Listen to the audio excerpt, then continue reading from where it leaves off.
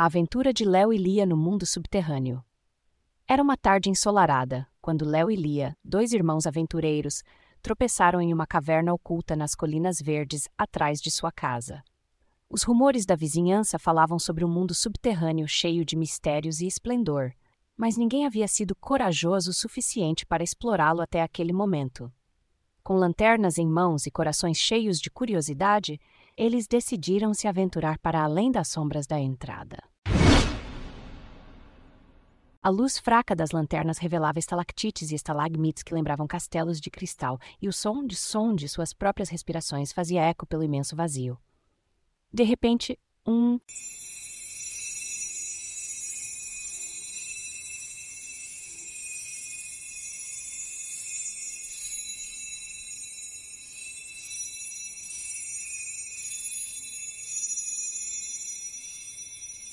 começou a tocar, e os irmãos seguiram o som até uma câmara iluminada por pedras que brilhavam como estrelas. No centro da câmara havia um lago de águas tão claras que refletiam toda a beleza ao redor, e nele nadavam peixes de cores vivas que pareciam dançar.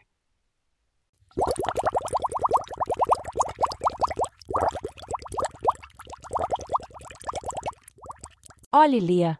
exclamou Léo, apontando para uma ponte de corda que levava a outra caverna ainda mais esplêndida.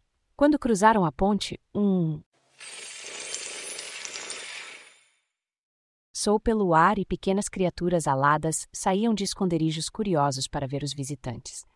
"Nós somos os guardiões de Mundo Secreto", explicavam as fadas. "Aqui, a cada pedra tem uma história, cada gota d'água carrega um segredo." Léo e Lia estavam maravilhados com tudo que viam e ouviam. As fadas lhes mostraram cristais que mudavam de cor e plantas que brilhavam no escuro. E então elas compartilharam a mais preciosa das visões, uma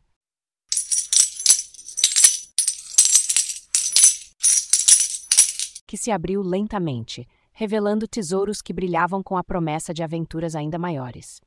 "Estes são para aqueles que respeitam e protegem nosso mundo", disse a rainha das fadas com um sorriso. A aventura de Léo e Lia no mundo subterrâneo estava apenas começando, e já haviam aprendido uma lição importante.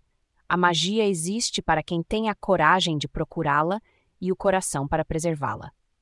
Conscientes da necessidade de proteger aquela maravilha subterrânea, prometeram manter o segredo das fadas e voltar para casa antes que o sol se pusesse. Mas algo lhes dizia que haveria mais aventuras à espera, bem ali, sob seus pés.